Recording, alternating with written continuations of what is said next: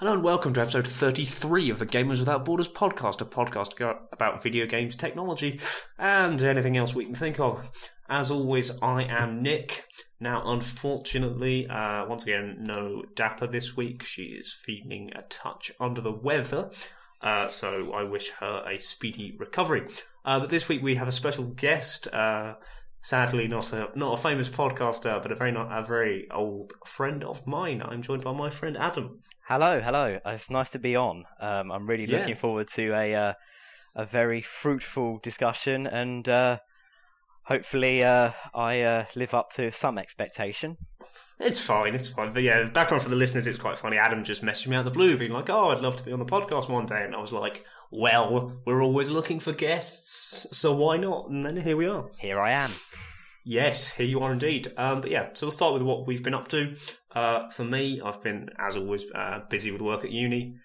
It's been a rough week, especially for someone who actually studies American politics. Oh yes. It's. I feel we can't not mention it, but it's not our place to discuss it in full. It's been a rough week, but we'll just have to see how sort of world politics turns out in the next few years. Well, all I can say is that the pound's gone up, which means that our money does better. So yes, it has. But yeah, it was quite funny. I was waking up periodically in the night, because obviously for us in the UK, sort of the election result was occurring in the middle of the night, and as it was getting progressively further into the late evening, early morning, Trump was getting further and further ahead, and I was like, oh no, this isn't going to go how we all thought it was going to go. I just wish that I'd bet on Leicester to win the Premier League, Brexit, and a Donald Trump win. I could have backed myself £15 million or something like that. Wow. Yeah. Because someone. But, yeah. Right. But yeah, anyway, So yeah, to our American listeners, I hope you'll be alright. I'm sure it won't quite be as bad as everyone thinks it'll be. Our borders are open for now. Yes, for now. Anyway, I've been playing a little bit of Rocket League, because I'm still in that sort of transitional phase. Now that I've finished Rise of Tomb Raider, I don't really have another big game to start. I have now, after finally smashing through the barrier of level 75, I'm up to now level 90 on Peggle Blast, which is nice. So I've played sort of the last set of levels. I'm now level 90 is the next boss stage. So guys over at ABTS, God knows how long it'll take me to get through that one. Well so done. Fingers crossed. Well done for getting to level 90 and beyond. Yeah, but if you think that's an achievement, long-time listeners will know that I've sort of been over for the last few months playing the mobile game Infinity Loop. It's a very simple, low-effort puzzle game. I can now comment that I'm at level 3000, technically 3001. So yeah, my obsession has not dipped. It's the perfect thing for if I have to kill time for 5 minutes waiting for a lecture or something. I'll just pull that out. That's a lot of levels. Yes, because it has technically infinite levels, as the name would suggest, because it's procedurally generated, but in the good way, not the No Man's Sky way. Ah, well, Let's not go on No Man's Sky. Unfortunately, I haven't got a PS4, so I can't play No Man's Sky. And you have saved yourself a lot of money, heartache, and pain.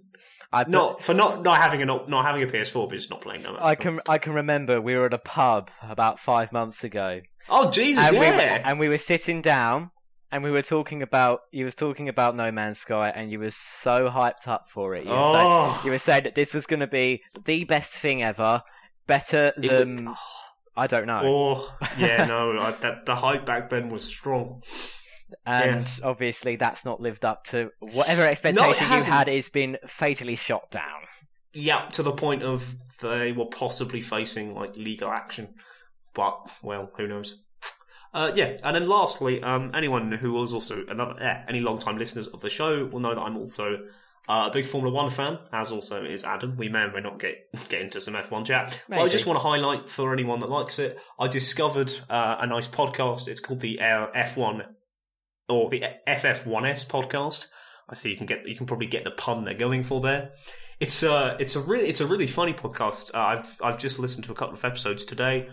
You can tell the presenters have a really good sort of rapport with one another, and while it is quite jokey, they do discuss the races, things like the driver market, how the season's going, especially now that we're coming into the tail end of the season.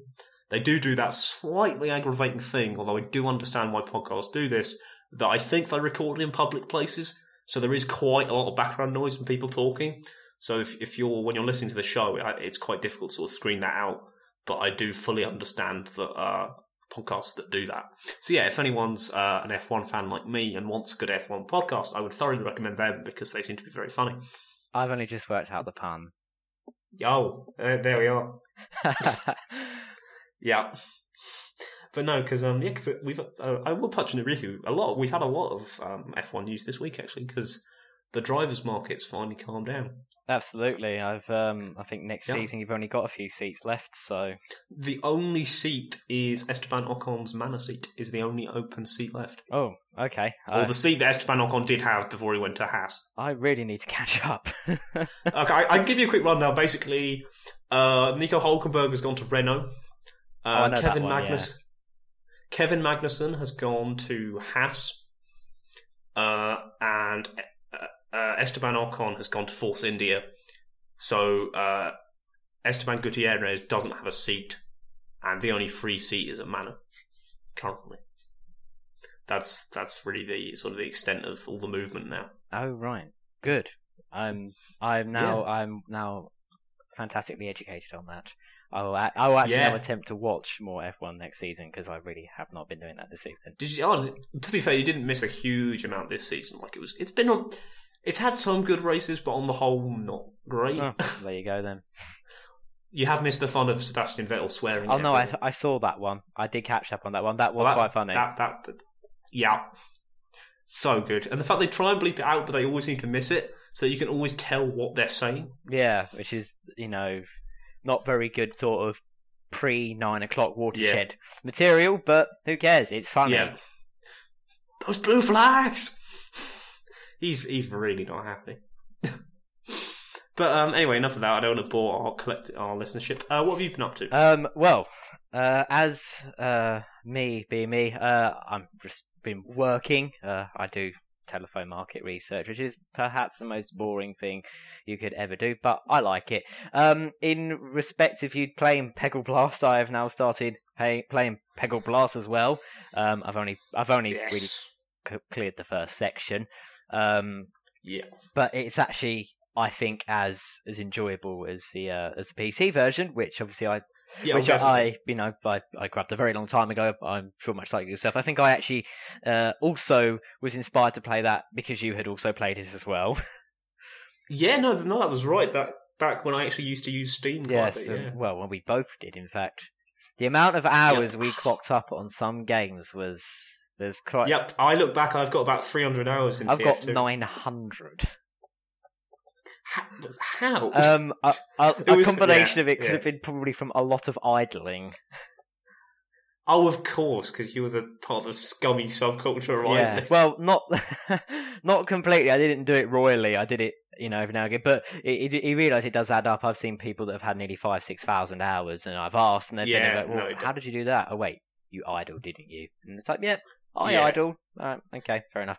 And until they fixed the drop system and basically made idling impossible. Yeah, once they started bringing out DLC, and the key system and all that, it was... Oh, God. It was... I don't know, I slowly started to go off it. I felt the gameplay was more focused around that rather than the actual, Really, I should, the next thing that I'm going to touch on about what I've been doing, which is fixing my computer up. Once I've got a decent graphics card, I might actually pick up and start playing that again because I enjoy playing TF2. As simple as it is, there is a lot of tactical thinking involved. Yeah. But so you should also. I should shameless self promotion. You should read an article I wrote about why Blizzard's equivalent Overwatch should not make the same mistakes that Team Fortress 2 did, and how it shifted away from its core gameplay mechanics into monetization and its own economy and its own trading system, and how it kind of managed to forget its own soul. But anyway, your yes. So the reason why I probably, I haven't been actually playing games in a while. I've got tons of games on my library. I've pretty much got all the Valve games because I absolutely love the Valve games. Counter-Strike Source. Oh, you're not upgraded to Global Offensive? I have got Global Offensive, but I didn't really play much of it. Yeah, I stopped playing Counter-Strike because I was never very good at it. Half the problem was with I was okay at Source, but with Global Offensive, because the game group that I was with played in incredibly competitive games, and I was to the highest extent terrible. I think I just kept getting angry to the point where I was like, no, I don't want to do this anymore. So I played about 4 hours of it. And the computer that obviously I've had now for about 5 years, but it's got some excellent specs on it. For a 5-year-old PC, 4 gig of RAM on the graphics card, 8 gig of actual RAM itself. It's got an i7. It's got i7. It's got an i7 processor. I mean, come on, 5 years ago, an i7 processor was like wow. Yeah. But I'm amazed that somehow my 9-year-old nephew somehow managed to fry the graphics card by what I believe was by playing Roblox. The hard drive was also knackered as well, but that was replaced about a year ago anyway, so I don't know what happened there. But yeah, so I'm now currently running my graphics off of the dedicated one off the motherboard, so I can't really play anything at the moment. I can at the most run a YouTube video, but I'm touting with getting a gaming laptop because I'm quite a mobile person these days, and it might just about spur me on to actually get back and start playing something. Yeah, I think these days, gaming laptops as a platform have improved. The components they're now able to get into laptop shells make it a much more feasible option. Absolutely, I think some of the old Razer laptops, I think of a few years ago, I don't think that they would have really sufficed to much. I think as long as I can play Left 4 Dead 2 at its highest spec, as long as I can play Left 4 Dead 2 at its highest specs, I would be happy with a gaming laptop. Yeah. Oh, speaking of Left 4 Dead, this is a minor bit of news. Did you hear the developers of definitely the first one, I don't know if the same developers stayed on for 2, have released a basically finished, but it was never released, campaign for Left 4 Dead 1. Oh, no, I did not know that, no. No, you can, and they've put it out on the web, wow. You can download it. It was clearly a case of, something that they never got to put in, and they've now said, you can fantastic. have it. Well, I haven't actually got Left 4 Dead 1, but if... No, I don't either, but no, apparently, they've just... Yeah, I think you did need to have Left 4 Dead 1, I don't think you can get it I don't know. It's just a headline I've seen. Absolutely.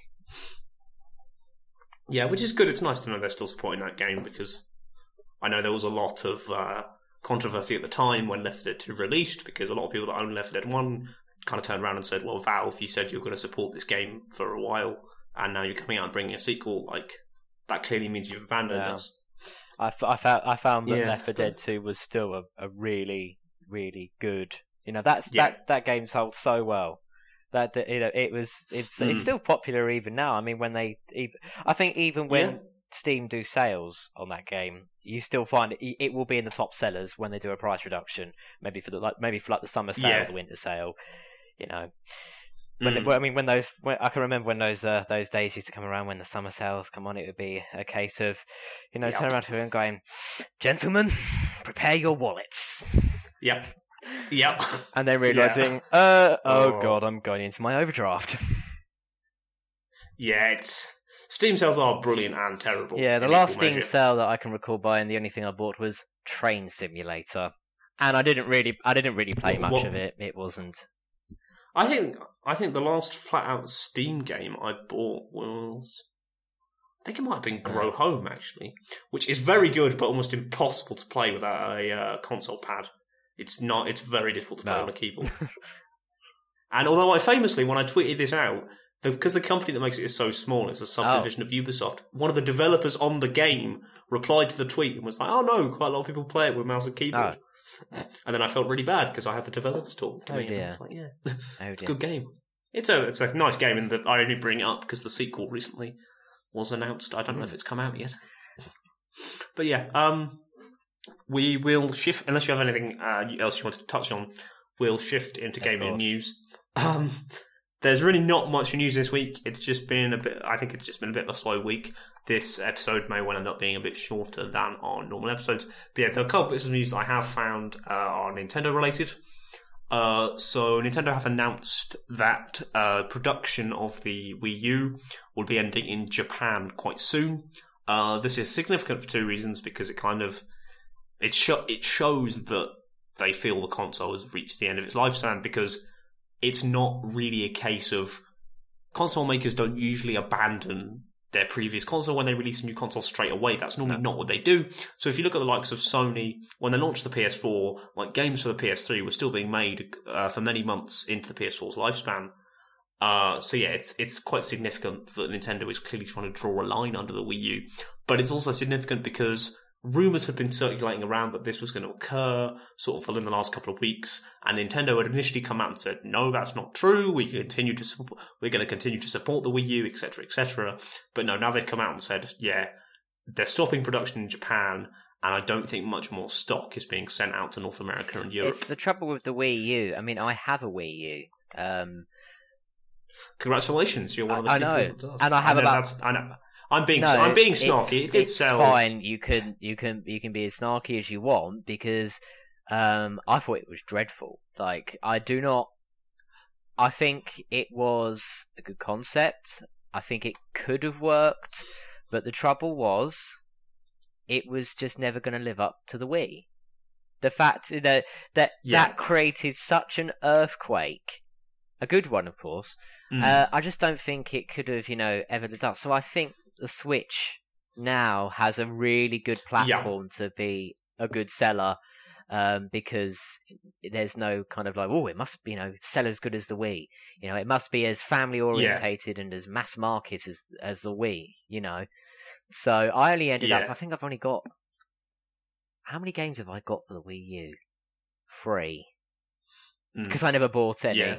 To be fair, it didn't have the most extensive library, but I will say, I personally don't own one, but from people who have one and opinions I trust a great deal, do say that the Wii U has a few, although admittedly not a huge amount, of genuinely outstanding games. The likes of Mario Kart, Bayonetta 2, Wonderful 101.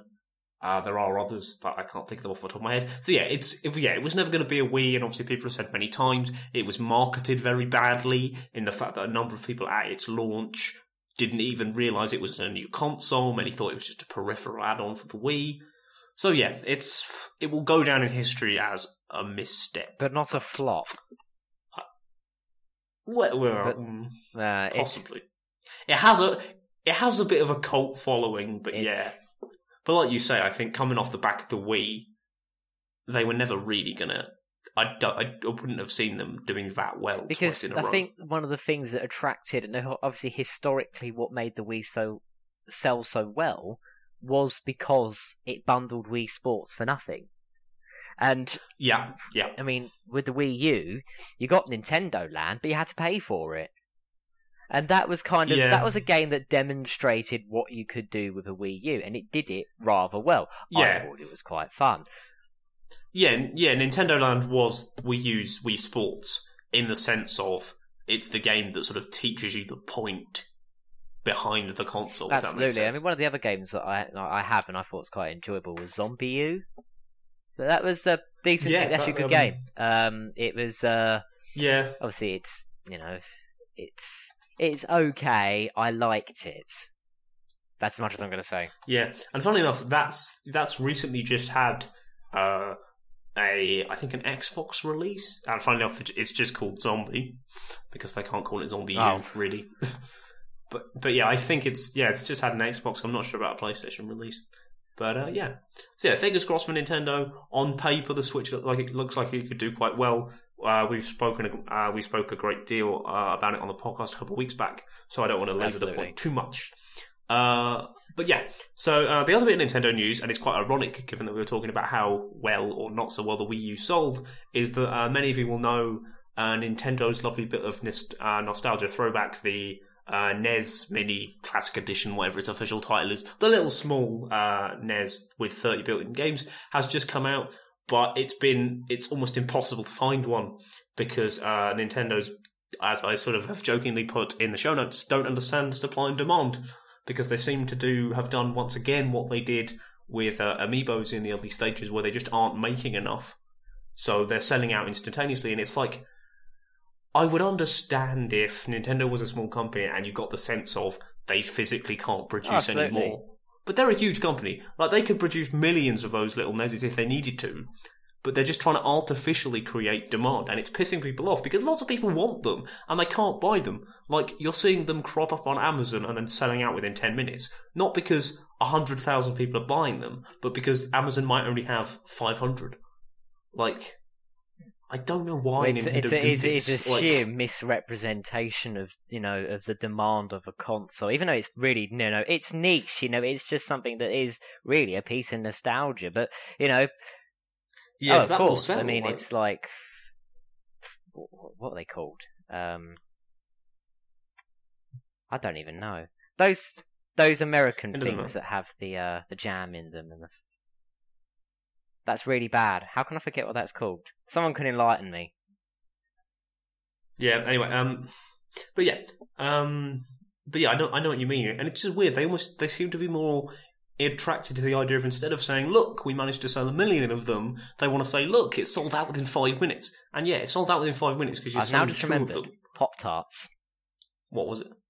Yeah, how do Pop-Tarts... Pop-Tarts have been around forever, but they never go out of fashion. Yeah. Yeah, that's fair. You actually make me want some Pop-Tarts. I know, I'm going to end up going after we've finished recording, going down to Tesco and be like, yeah, where are the Pop-Tarts? I would like to point out this podcast is in absolutely no manner sponsored by Pop-Tarts. I feel legally obligated to mention this. But yes, like I said, I think Nintendo really needs to look at its approach to things financially, because this happens quite a few times. Often when Nintendo launches a console, you'll struggle to get one. If you want one at launch, you'll struggle. I think it needs to readjust that. Yeah. Really. Because the last time, I can't really remember the last time Sony and Microsoft did it. I do have a faint memory, and this was many years ago when I was quite young, of it being very difficult to get hold of a PlayStation 2. That was it. I remember quite well that too. The delay and the way that they just shipped them out was controlled, and I think in a way it worked, because I think at the time Sony were obviously coming off the back of the success of the PlayStation 1, which produced some of the most incredible titles, which I'm sure we're going to touch on soon. As a part, as an episode of nostalgia, I guess we can say. Yeah. The PlayStation 2. I mean, I can't remember when I actually got my first PlayStation 2, but it certainly wasn't at launch. No, but I can't know explicitly, but the one thing that I do remember is I remember being very surprised that or I should say we as a family managed to get one of the silver PlayStations. Yes. Which was they were seen as the rarer one. And I'm not sure if actually they were. I'm pretty sure they were shipped in even numbers, but I remember it being uncommon to see a silver one. Yeah.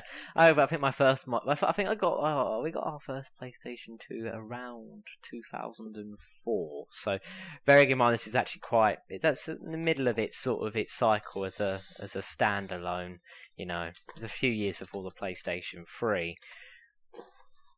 Yeah, which famously, at launch, sold quite badly because they tried to sell it for £500. I can remember someone paying nearly £700 for one. £700.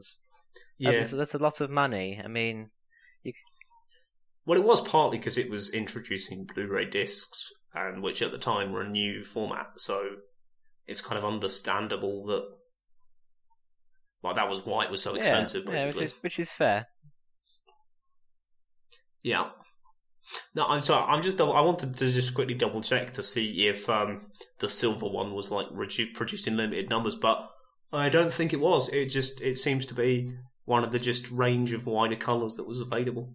What colours did they do? They did black, silver. I remember they did pink. I know that they definitely did it in slimline because I saw a pink slimline in a shop window CEX the other day.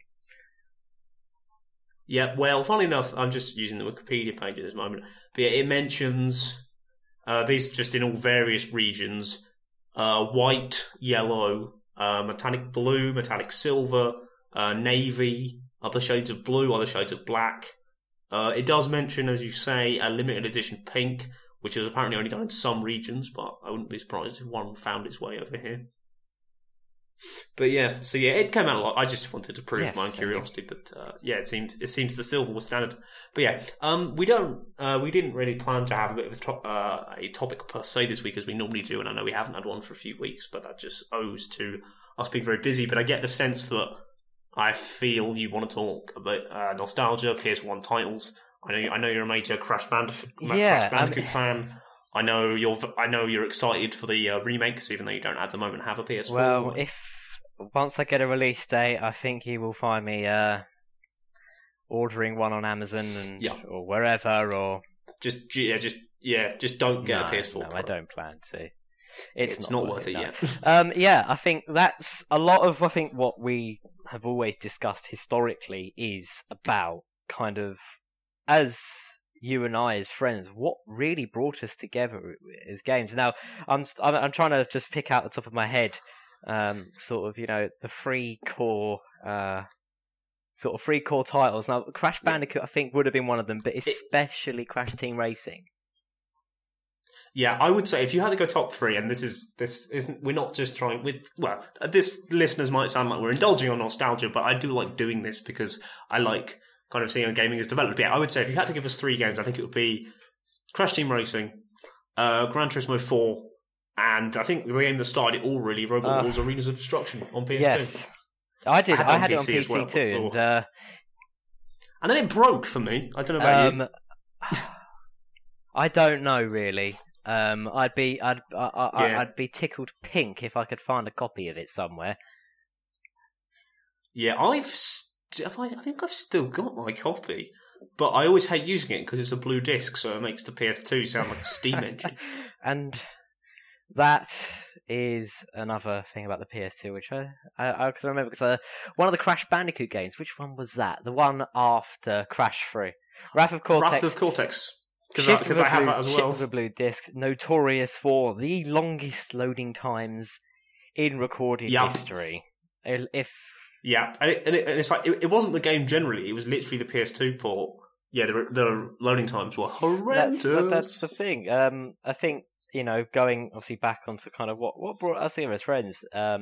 Arenas of Destruction, which really is in the grand scheme of things, to anyone listening, a completely unknown title. Everyone knows what Robot Wars is, because especially since it's come back in recent months and was very successful. It has been successful. But I think a lot of people didn't realise that the BBC published a game, and well, there's actually a few. I think there's three. I know for a fact they did because I had it. They did a Game Boy copy, and that was called Extreme Destruction. I have that as well. One of the arenas was on Mars. Yes, that was it. Anti-gravity. Yeah.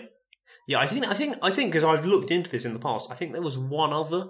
I think PS2 era game, but I'm not so sure. But yeah, I think Arenas of Destruction. It's one of those classic things. So I think if we went back and played it now, it would look horrendous. And it would be probably unplayable. Absolutely. I mean, and it was funny because I think we at the time we were amazed, because bearing in mind we were 10, 11, if not younger, and it was a case of these. It was relatively customizable, but it wasn't Forza Horizon 3. No, but do you not remember the brilliance of my first bot? It was. That stupid wooden bot with an axe. It was a good idea to, okay, guys, we need to create like a starter robot for all these people that are going to play these games. What should we do? Make it out of wood so that it instantly combusts, so that it's impossible to do anything. Yeah. And I think there were cheats, weren't there? Yep, there was one cheat, and it was if you made your username as you logged in Jay Pierce, a reference to the commentator Jonathan Pierce, you got like infinite money, and it unlocked all the robots. Which kind of gets past the problem of having my first bot, but then. Yeah, I never remember playing the game properly. Like, I never remember doing like the proper progression. I just remember using the cheat and being like, right, I'm going to do the first event as Chaos 2 and just destroy you all. Obviously, for us, the most memorable thing was Jonathan Pierce. Oh yeah, the commentary was fantastic. And I did love that, like, because he came back for the revived BBC series, and there wasn't, like, the silly catchphrases that you got in the game. It was great to hear because he's just what I associate with Robot Wars. Exactly. It's just... The axe has been broken off! There'll be no more use out of that, then. The flywheel has flown away. Has flown away. It'll be doing no more damage today. It is just... Yeah, I won't ever forget those. It is so memorable. But it'll be tough to get through that polycarbonate shell. And the fact that it was repetitive as well. Oh god, yeah, you'd hear, like, there was probably only about, say, I don't know, 15 or so phrases. Well, there you go. To jump to another PS2 game that I wanted to talk about that I know we both loved, F106. Yeah. Which I think was one of the best F1 games personally, because I love the way you could do replay cameras from the perspective of every single car, which they've only just brought back in F1 2015. Yeah. But anyway, two things I wanted to touch on. One was I saw footage of that recently, and my god, I don't remember it looking that graphically terrible. If you look at footage of 06 now, it looks like it's from like the 80s. That is quite true, because I think much like what we touched on before we started recording, that there are some F1 games that are really washed out graphically. It's just a bit of a blur. Yeah. F106 is just a blur. And the commentary as well. Come on. Yeah. But yeah, that's what you reminded me of, the commentary. The funniest thing would be, if you ever got into an accident, the commentary would go, "Oh, you've had an accident," and they would always say it involved whichever car was directly in front of you, even if that car was like 25 seconds in front of you. So it'd be, "Oh, there's been a collision with Scott Speed." No, he's in a different lap. It really can't have happened. It was poor. It was a poor shout, really, but it was. Yeah. The thing that always sticks in my mind is it's E-Day! Yeah. Because of the ex-Super driving. Yeah, it's funny because who would have, when obviously they were recording all these voices, who thought, right, we're going to choose that sound dub because that sounds really realistic, because a commentator would say that in real life. They'd say it like like they're rejoicing the fact that Yuji Ide has crashed out of a race. Yeah, and to be honest, they got Martin Brundle and I believe Mark Blundell in to do it, so it was the proper commentary team. I think in the modern games they don't have proper commentary, but there's narration that's done by David Croft, who is a Sky Sports F1 Crofty does do the, but no race commentating, which is no. Although I think they've expanded what your engineer says in the new games, From what I've seen of 2016, you can have almost conversations with your engineer. And then that then becomes more like a story. Well, no, what it becomes is Gran Turismo 4 B-Spec mode. Oh, don't. Which no one ever played. If you wanted to complete 100% of the game. Yeah, when you told me about this, I've never seen, you were so, amazed about this when you learned this. Obviously, growing up, one of the things that we really enjoyed was trying to get somewhere with Gran Turismo 4. Now, I had this impression all this time that you needed to get a gold on every single Gran Turismo license test through, obviously if you're familiar with Gran Turismo, it goes sort of B spec, A spec, international, then the super license. That's the format of Gran Turismo 4 at least, and I believe Gran Turismo 5 from memory. And I was always in the belief that to at least get to the point where you are achieving 100% of the game, is that you have to get gold in all of them. Now I could get gold in B spec, national B, national A. They were quite easy, but once you started getting harder, it was a case of, how can anyone do this? I am literally pushing the limitations of what I can physically do here.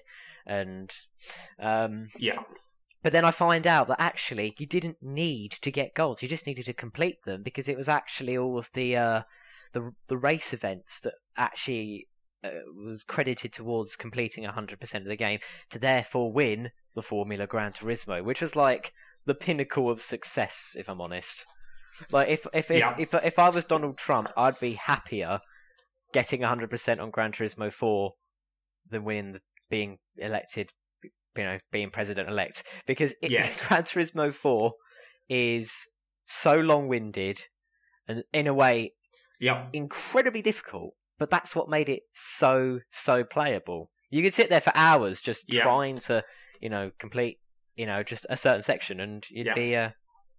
As I did, because as you repeatedly remind me, and I've just done the maths to double check this, back when I was playing this game, I really, really wanted a Ford GT. It's a nice car in real life, but I wanted it in game. And in game, it's, as near as makes no difference, 150,000 credits. And at this time, I was pretty bad at the game, didn't have too many licenses, so I could only play like the base kind of championship. And the car at the end that you won, you could then sell for, as near as makes no difference, 8,000 credits. So what I decided to do was repeatedly do this cup enough times in order to gain the necessary 149,000 credits.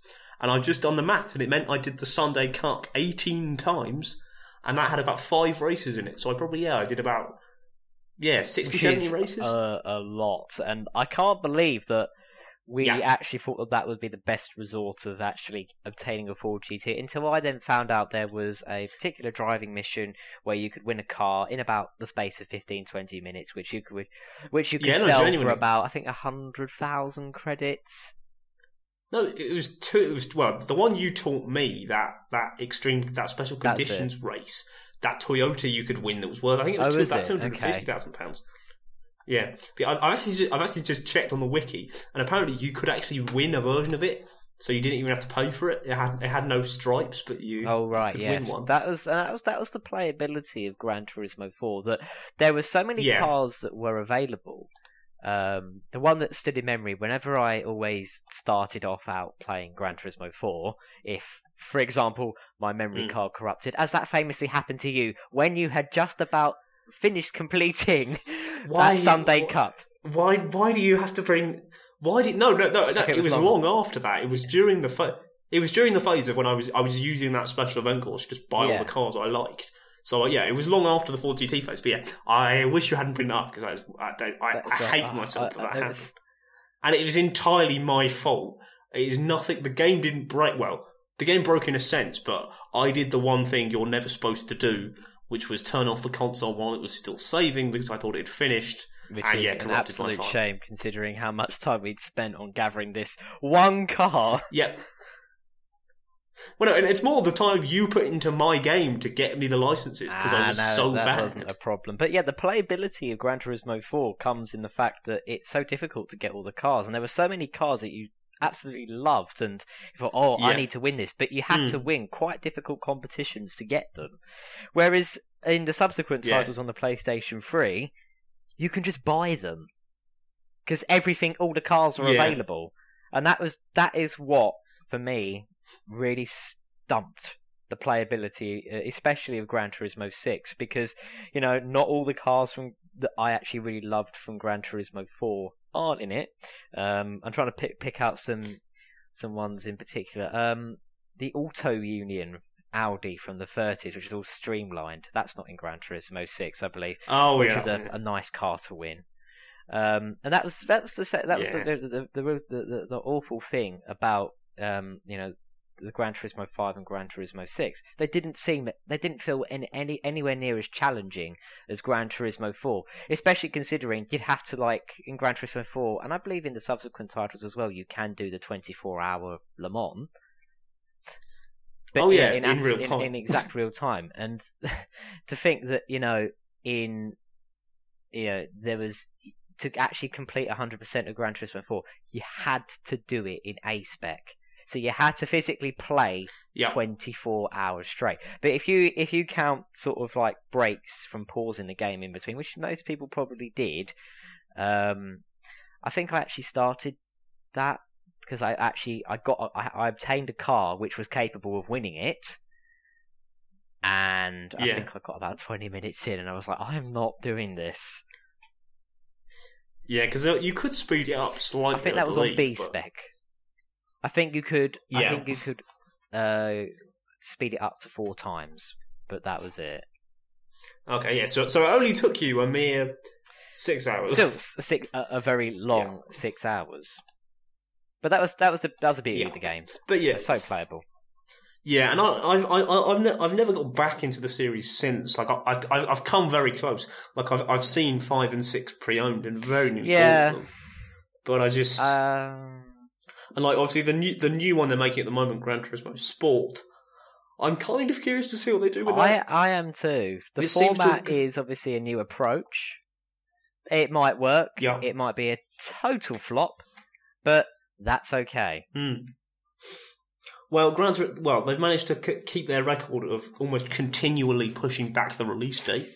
That's which they famously did with the quote-unquote PS3 launch game that was Gran Turismo 5. 3 years later. Because I can remember Gran Turismo 5 came out when I got a PS3, which was about 3 years after launch.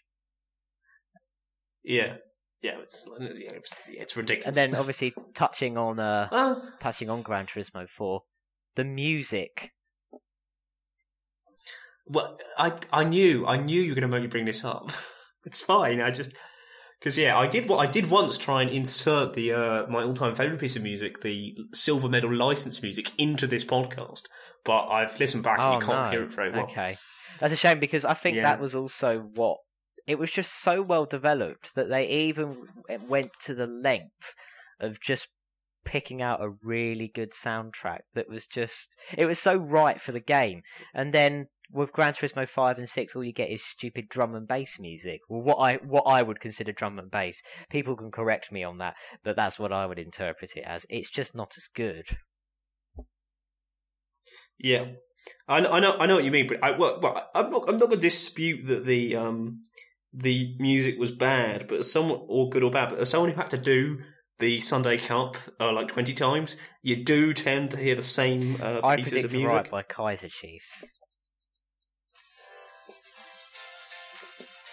Hopefully this should appear on my recording. I am currently playing the Gran Turismo Silver license music.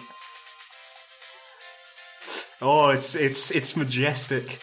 I apologise if that's really loud. I'm going to see how Audacity picked it up. Yes, it's very loud. I apologise. I will...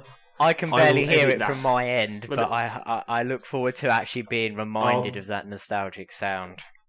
No, it should be nice and loud and clear on my on the final recording listeners. So enjoy that, because that is the advantage of having a non-headset mounted mic, is that I can actually play things from external devices. The joys of being a 10-year-old. But yeah, and the joys of realising, is not a good song to have in a racing game. Days, especially when you actually thought, well, that song was funny. And now, you look back and think, oh, that was a bit like, why did they do that? Why? Yeah. That was I enjoyed it. That obviously, this episode's been a bit different, but I liked that. That was a nice as a topic. That was a nice sort of trip down memory lane to the sort of the era that I think the two of us really sort of, I'd say the heyday of our sort of gaming. Yeah, time, absolutely. And I think. Because I think the PS2 in particular was really a standout console for games. Like it was kind of the first console I feel where I properly engaged with games. So, like I had a PS1 and I played CTR, but not to the extent like the PS2 was the first console where I was old enough to kind of fully appreciate the games. Yeah, because I think we had experience with the Crash games, didn't we? That was one of the things, and I think. I can always remember us growing up, and obviously again for listeners, this is all a lot of kind of what we experienced together as kind of gamers in the past, shall we say. Is always wondering whether you could play as Oxide in Crash Team Racing. That's not what I was expecting you to say in relation to, because the answer is you can. It's just incredibly hard to do. You have to finish. Don't you have to finish all the games, get all the relics, get all the trophies? I did that, and it still didn't work. So I went and debunked it. And apparently, you can't. You can do it, but you have to put a cheat card in or something. And it's possible. Yeah. It's possible, but I wouldn't. Well, because there are cheats built into the game itself that don't require external thing. That's correct. But no, what I was expecting you to say in the case of CTR Myths is isn't it in Rouge's Tubes? There's a point that looks like a shortcut, and they always wondered if you could get there. It's like if you on like the first hill, as you like crest the hill, there seems to be like a tunnel that's like just off in the distance, and everyone thought it was a shortcut and it was possible to get there, but I don't think it really was. I think it's just part of the background. I don't recall such a thing actually occurring. Like I remember theorising that it was possible, but yeah, Have you ever seen any clips or any images of the almost remastered version of CTR? Yeah, it depends. Like I know there was another game that was set to be released in I think 2010 that was just called Crash Team Racing, and there's footage of that. It was never made, but yeah, there is some footage of that. But I wasn't aware of a straight CTR remaster. Yeah, that was rumoured, but then again, that never happened. I mean, you look at the titles in that kind of series that followed. You had Crash Nitro Kart and you had Crash Tag Team Racing. Ooh, I own both of those. They're not terrible. No, they're just not as good. Well, stylistically, Crash Nitro Kart is all wrong. Yeah, CTR had a cartoony approach, whereas CNK, I don't know what they were going for. There's a YouTube video of a guy that essentially, in a university-style dissertation, explains the reason why Crash flopped, and not like his actual belly flopped, but not. That's a good joke, well played. But actually, why the series failed, and it was because it lost its insanity, because the games, essentially, to start off with, were just plain old weird. I mean, look at Crash Team Racing. You've got a polar bear and a tiger racing in carts. I mean, that's just completely odd, but you don't think about it because it all is. But as the titles got more and more mature, they just became, I think, a bit lackluster, and they lost their soul in a way. And I think there is a part of me that hopes, because obviously in recent months we've seen a bit of a Crash resurgence. He's appearing in Skylanders, and we obviously know there's the PS4 remaster of the original trilogy coming, and there is a big part of me that hopes for not so much a remaster of CTR. I'd be happy with a port, because the original game was playable on PlayStation 3. But sadly, all those PS1 classics don't transfer over to the PS4, unfortunately. So there's no way to play them. Yeah, that's right. In terms of touching on the remasters, I just hope they don't do it too much to the extent where it's a different game. Because if they do that, they just need to... I just don't think they need to change anything gameplay-wise, because... Yeah, leave it alone mechanically and just kind of up-res it a bit, so... Not so it loses the kind of sort of not 8-bit charm, but sort of the graphical charm, but just little things like, so you don't have so much like the popping in of textures and things like that. Like little things like that. I look forward to seeing some of, because at the time, certain of the levels, for example, the levels where Coco is riding on the back of Pure and they're racing through the things. At the time, that was revolutionary. I can just remember just being like amazed as like a 7-year-old by like this is possible. Yeah. Because it kind of took the side-scrolling game, flipped it the other way around, which is what the original Crash Bandicoot did. And a funny fact, I've never completed the first Crash Bandicoot game. What, as in just got to the end of the story, or 100%? I've actually never got to the end of the story either. Okay, well, isn't that weird? Because didn't that game start the thing of it's possible to get like 104% completion? I believe it is possible. Like it's something weird like that. That if you actually get everything, it puts you over 100%. Yeah, the game for me, that game was actually quite difficult. I mean, I haven't picked it up in years, but I do remember just finding it really difficult in comparison to Crash 2 and Crash 3. So yeah. Well, yeah, I think that's very much the case, as they were sort of like they were still working on the mechanics. You see that even now. It was, I mean, great mascot for a PlayStation. It was going to be called Willy the Wombat.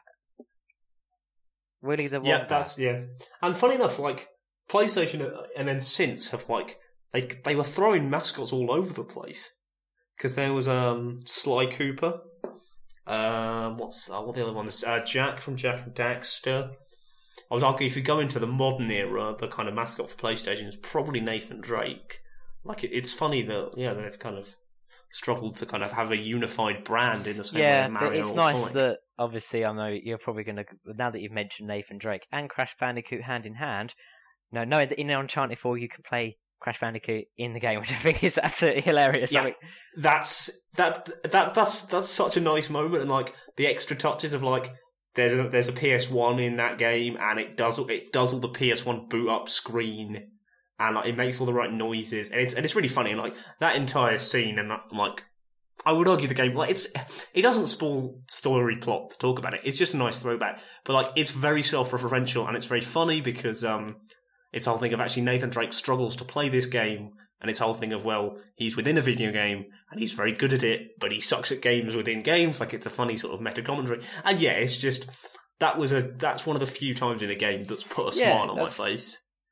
In just such a way that it wasn't a smile of, oh my god, this environment looks amazing, which that game has done, but yeah, it was just a case of the kind of warm feeling that you can't quite place. Obviously, touching on those mascots, I think for the PlayStation as well, the one that I think a lot of people forget about, even though he as a character is still around, is Spyro. Yep. Yeah, he has had a very similar fall from grace in the same way as Crash. Had some brilliant early games, and I think really as soon as he went onto PS2, he had some atrocious games, and that killed the brand, really. I can remember, obviously, because I believe it was Insomniac Games that developed the first three. It was. Yes. And the first three games, especially Spyro 3, Year of the Dragon, arguably one of the best games I will ever play. So it's so playable. Yeah, and then obviously PS2 came along and they brought out. Wasn't it like a new beginning or something? That was it. I think that was kind of that one. It was similar to the previous ones before it. Yeah, it was trying to be Spyro 3 on PS2, really. The thing with Spyro 3 was, and the ones before it, was it had a really cutesy charm to it, because like Sparks was this like notchy little dragonfly that just went bzz, bzz, bzz, and it was kind of like, that was brilliant, because it wasn't taking itself too seriously. And then the one after it, I forget what it's called, because, I can't remember because it was so bad. The Spyro series, I think, from there, because I can remember that they, let me think, because there were loads of random ones, like there's like a Hero's Tale. Hero's Tale. Of the later, that was one of the later ones. Yep, that was it. Yeah, there were loads. It's just, it was a Hero's Tale. That was where I believe Sparks became this like brutish, like in your face, almost taking itself too seriously, almost to the point where I could almost call it laddish, because that was bad move. Yeah, and I think the last like appearance Spyro ever made, or at least for now, was in that terrible PlayStation All-Stars fighting game. Well, yeah, I believe he's in that. But you also got to remember that they also did quite a few Game Boy titles for it, which also crossed over with Crash titles as well, which was quite. Oh yeah, because wasn't it called like Spyro Orange, the Cortex Conspiracy, and Crash Bandicoot. There we are. Ripto's Rampage. Purple. I never played them, but I was aware of absolutely. There have been some obviously just reading up. There have been some cancelled Spyro games, and there was one that would have been good, which was one of the older characters, Agent 9. Which is essentially a very, very up himself monkey that wants to kill everyone. Monkey. Well, it's funny you mention it, because I think there's quite a consensus that Agent 9 was actually the basis for Insomniac for Ratchet, which was in Ratchet and Clank, which was then obviously their next project. So a lot of people have theorised that. That's right, and that was going to be like apparently a James Bond like spin-off, in where he does missions which are kind of like spy-based surroundings. Yeah. That was going to be published by Universal Interactive. Never happened. Then there's one here that I've got that I've never heard of, but it was going to happen, which is Spyro Ever After. Oh, even the name is it was going to be basically the first and only Spyro educational game, and that's where Spyro meets fairy tale characters like the Three Little Pigs, Puss in Boots, Goldilocks, and the Three Bears. The Golden Goose, which actually features in Spyro 3, which is actually a mission in that game, and Little Red Riding Hood, but that never got past the storyboard, and I can see why. I think. Growing up, Spyro taught me a lot about, like, being a person. Because kind of Spyro was his kind of, like, noble and heroic character. And then you had this flip side with Moneybags, if you can remember. Oh, God. The best moment in that game is the bit right near the end. Because, just to clarify for this, Moneybags is this character who... periodically throughout the game, you have to pay large amounts of gems for him to like release extra characters. However, right near the end of the game, you get a chance to basically chase him around and get all your money back. Right. And then you've got in Spyro, in the Year of the Dragon, you've got the extra level beyond when you defeat the sorceress. And you got the skateboarding races, which were just like... I can remember just playing that for hours. I'd won all the gems from it anyway. I was like, no, I was going to do this because this was just funny, like attacking Yetis on like surfing disc things. It was where the creativity. They just need, in terms of just like, I think appealing to, a younger audience. Because if I went back to that now as someone who is 20 years old, I'd still have fun. I think it does have a timeless element to it. I think that's a key. Yeah, I mean, you think about it. When Naughty Dog went on stage at E3, and they were talking about various things, and they kind of went, "Oh, by the way, we're remastering the first three Crash games." Everyone went ballistic. No one really saw that. Like, I think they kind of felt the sort of Naughty Dog had moved on to bigger and better things. It paves the way for them. Bringing the franchise back to where it belongs, because that is its home, and no other Crash game has ever. Because I mean, like Crash of the Titans, I remember playing that and thinking, this is not Crash Bandicoot. This is stupid. Yeah, because we don't entirely know what Naughty Dog's doing. Obviously, there's the rumors of Last of Us 2 have been floating around for a while, and they won't officially say anything. And it's like, even if they are working on it, I wouldn't be surprised if they have another team working on other things, because we know that they've split their development team up in the past, because Uncharted 3 was made by like half the team Uncharted 2 was made, so I think they might be working on other things. Just going back, I've just found some interesting trivia about the Spyro series, which I don't know whether you're going to be interested in or be quite fascinated about, but the music...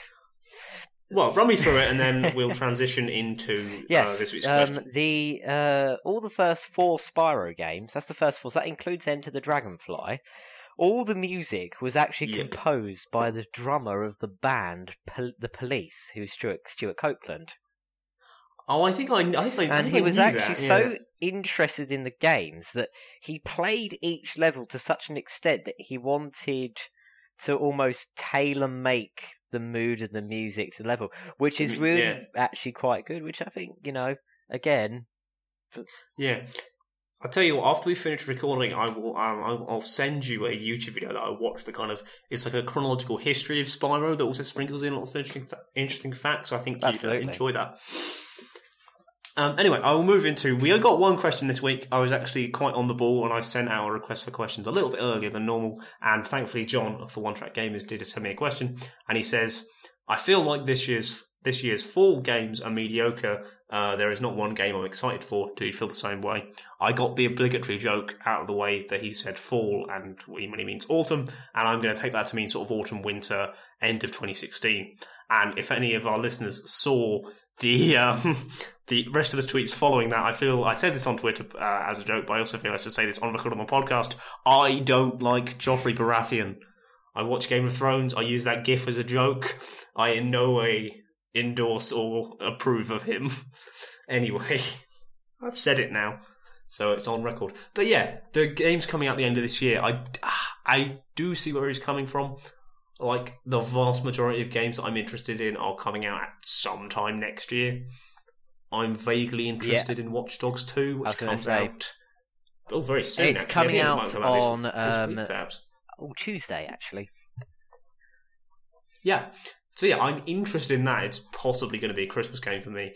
But I do kind of see what it means. Like, a lot of big titles have been announced, but they're all next year. So that's Horizon Zero Dawn, Red Dead, Detroit Become Human, Scalebound, Sea of Thieves. Admittedly, I'm listing most of just E3, but a lot of major games are not coming out until next year. So I do see his point. I think we've had a lot of good games this year. Like someone pointed out on Twitter this morning that it's been a really good year for single player games.